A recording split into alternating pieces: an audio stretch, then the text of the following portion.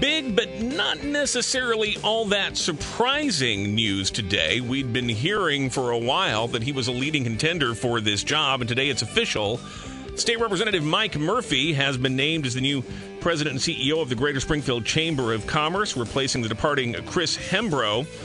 And on a day when he has a lot to celebrate and a lot of people who want to pat him on the back, he is kind enough to take some time and come to studio and sit with us to talk about it. Mike Murphy here with us, and welcome, and again, congratulations to you. Well, thank you very much, Jim. I really enjoy being out here. You and I have a long relationship that started before my entering politics. And way back when you were making the best breakfast in town. Yeah. And I always enjoy coming out and talking to you. Well, it's much appreciated, and I'm very happy for you and happy for the community, because I know how deeply you care about Springfield and Sangamon County. I appreciate that, and I'm glad you noticed that.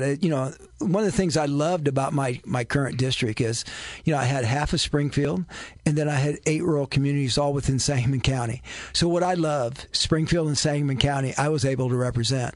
And so this is just going to be another chapter in my working for businesses and working for the people of Springfield and Sangamon County. I know people are fairly familiar with this, but just so that everybody kind of understands how the timing of this all worked out, we just had new legislative maps drawn, and they put you in a bit of an uncomfortable situation in putting you in the same district with one of your GOP colleagues, Avery Bourne.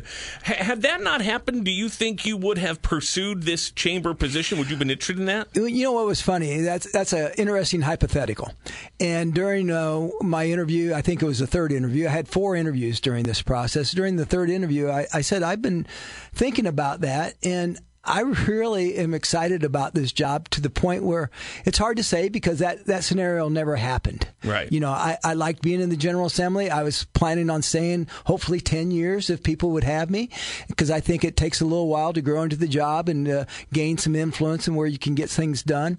So I was looking forward to that. But this is such a great opportunity that it lets me focus 100% of my time on business development and business growth and helping business. And that's really, if you look back on, I know you were there the day I announced that I was going to run, and I mentioned about improving the business climate in Illinois as my number one priority. And so this is going to allow me to do that 100% of the time. So it would have been tough to pass up.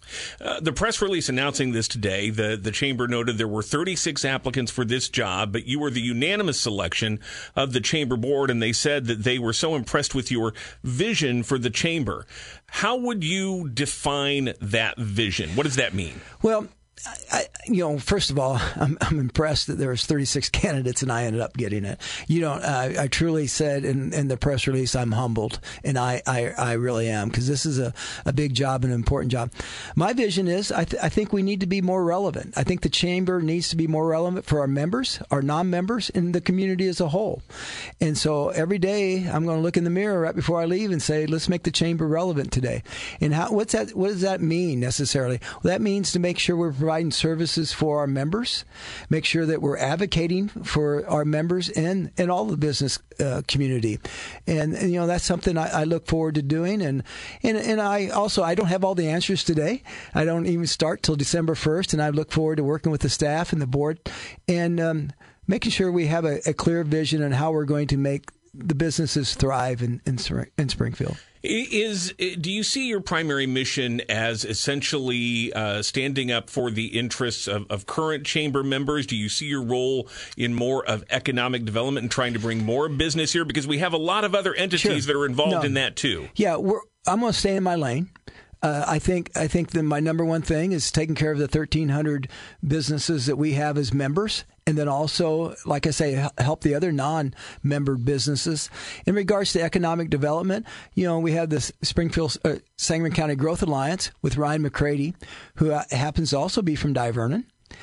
We grew up. I lived about a block away from his parents until I moved. That's his job. My job is going to support him, do whatever it takes to make sure that when he's trying to attract a new business, the chamber is a ally to them and help. It's not our job to be in the front of that, but it's definitely going to be our job to assist not only them. I see us working closely with the Community Foundation and DSI Springfield. I'm looking forward to meeting with all those leaders. to the point where Representative Butler had a great idea last year that I was the chief co-sponsor on. It's called the Seat of Government Commission, where he wanted to bring public and private groups together, the leaders from the General Assembly, the governor's office, the state architect, who has a lot of influence on what happens in the areas around the Capitol, and then people like the Chamber and the Growth Alliance and Downtown Springfield Inc. and Community Foundation and other groups, and meet quarterly about the vision of Springfield. How are we going to grow? What are we going to do? Is an agency moving? Where's opportunities for them to move downtown Springfield? You know, I'm unique. I'm a legislator who had 600 jobs come into their district, and I was upset about that. Because when EPA was decided to move, I wanted them to go to downtown. Yeah. That's not in my district, Jim.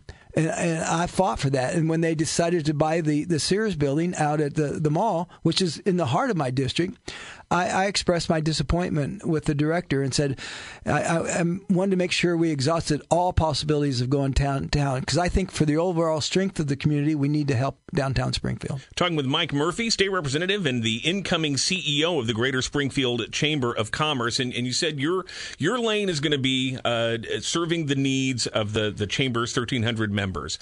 Put you on the spot a little bit here. If you could point to one dominant need, one thing that would benefit those businesses more than any other, would it be getting through the bureaucracy and the red tape? Would it be just having more infrastructure investment? Would it, I don't know.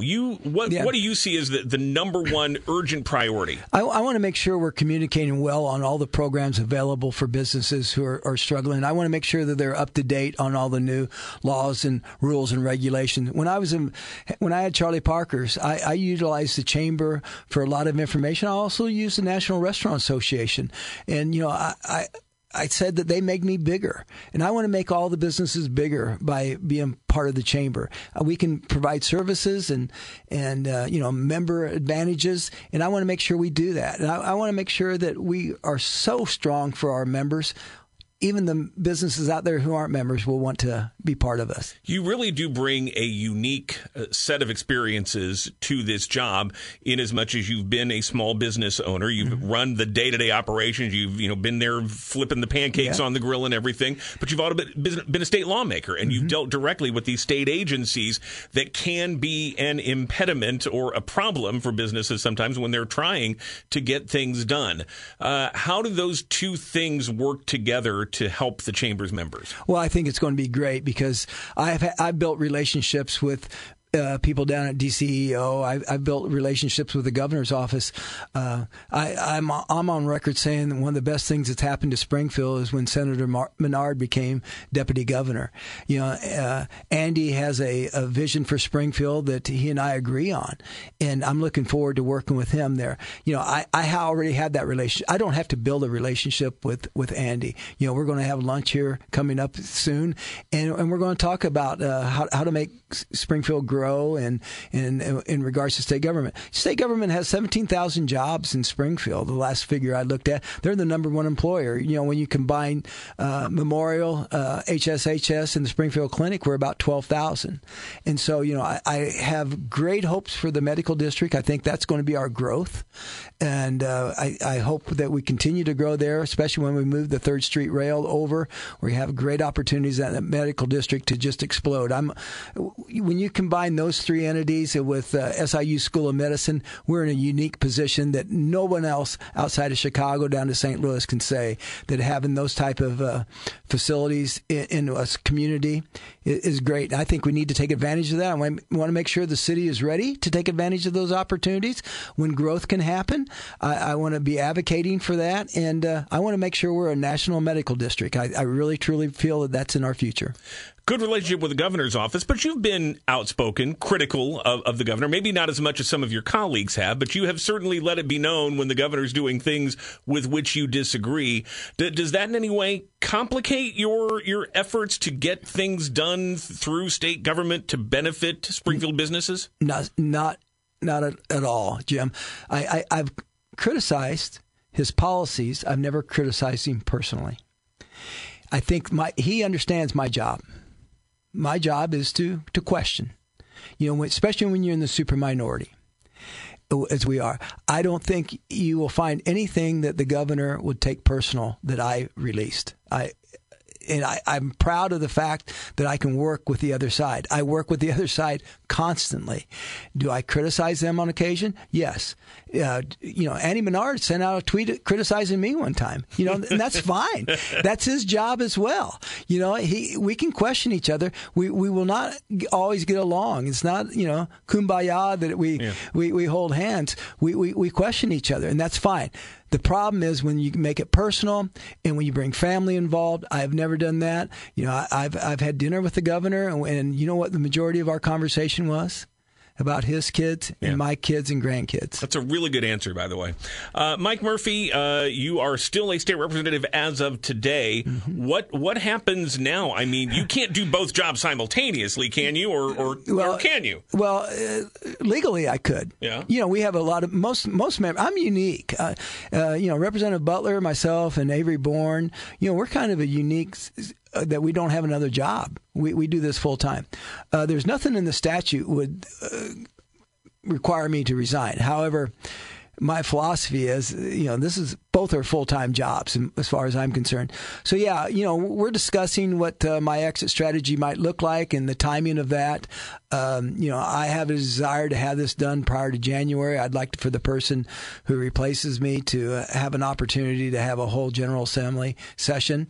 That I don't want them dealing with Mike Murphy's bills. I want them to be theirs. And, the new schedule is going to be very condensed. We go in January 4th, and I think we're there till April 8th. Yeah, that's the plan right now. Anyway. And that's the plan. And so I know the legislative deadline to have bills drafted is the 14th, to have them entered into LRB.